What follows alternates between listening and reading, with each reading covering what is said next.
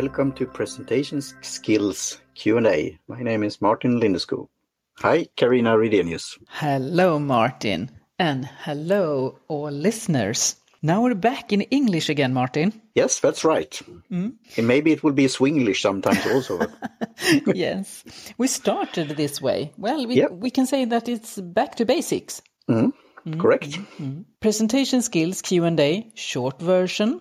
And we answer our listeners' questions in presentation, information and communication field. Isn't it so? Yes. Absolutely. Well, today it was mentioned that Elisabeth Bövik, my WOW colleague, should talk, but she has to focus on her company.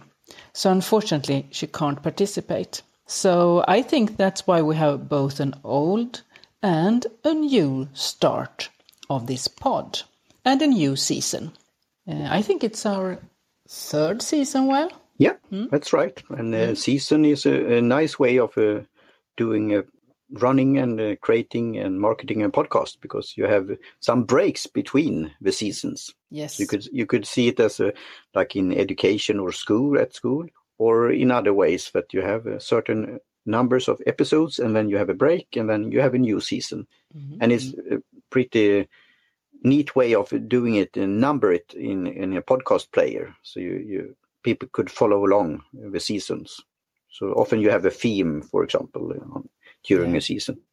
And we have a new topic today, but I also should say that the old stuff in this podcast is that we speak in English, and we have gone back to our pod episodes that we release on Fridays every second week. Uneven weeks. And the new things is that we focus on listeners from all over the world and people who will listen to English and get more skilled in presentation and communication. Yeah. And that could be even listeners and fellow speakers and podcasters and others, and in your field also presentations skills that are not having English as a first language. We are, in a way, lucky, you could say, that we have English early on in school. So, but not everyone have it. So when we did some, we checked the statistics, and we found that we are on top list back in the day in Taiwan, for example, and other areas, because they probably searched on the title, Presentation Skills, Q&A, and also in plain English. So that got us thinking, what could we do? Absolutely. So we want questions. So I think the listeners should hit us with questions and mail that to info@peak.nu, info@peak.nu.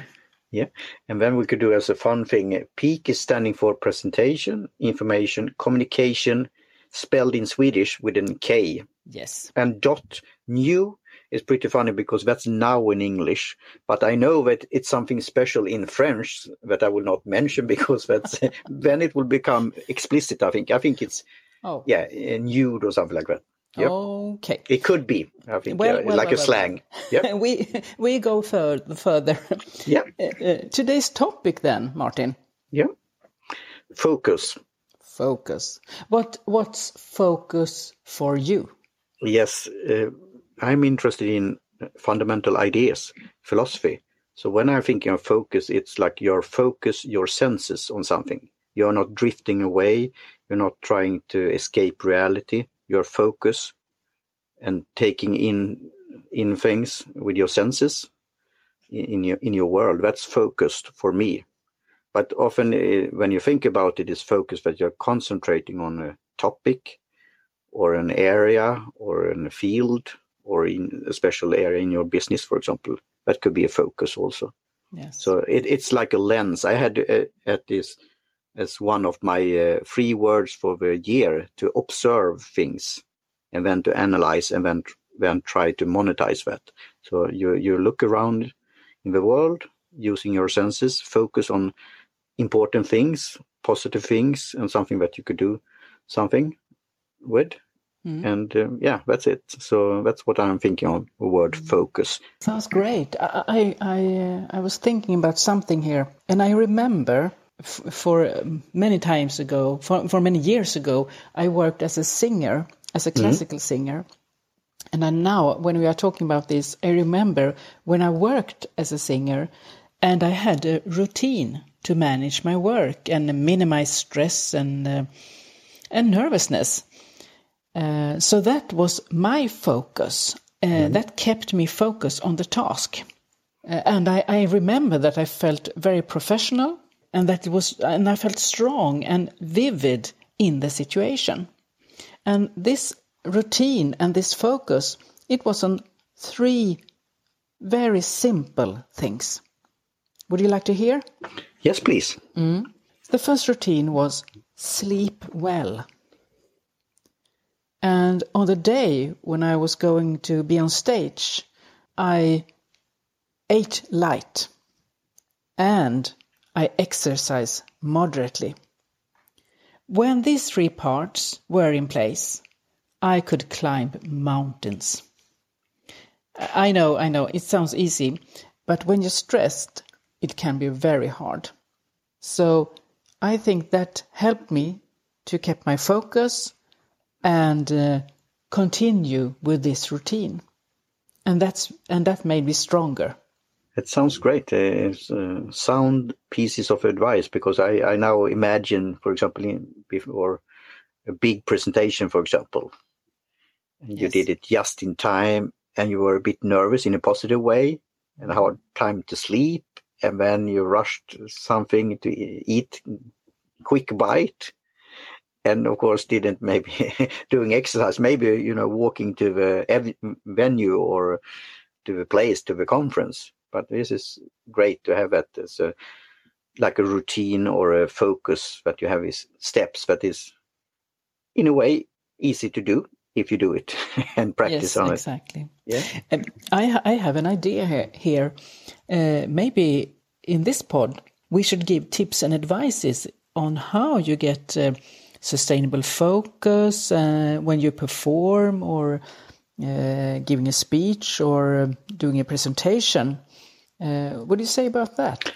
Yeah, that sounds good. We hopefully then have answers or could lead to other answers, colleagues in the field and so on, fellow podcasters that are interested in this area. And then you have questions if you do some introspection, maybe have thought about something or listen to episodes. So I think that's a great idea. Great, Martin. Well, we said before we should keep this podcast simple, short and sweet. Short and sweet, yes. So I thank you for today, Martin. Yes, thank you too also, and also the listeners out there, and the listener, the one individual that listened to these pieces of advice. And my call to action is to check out the new podcast app, for example, Fountain. Yes, can you tell a little about this Fountain app?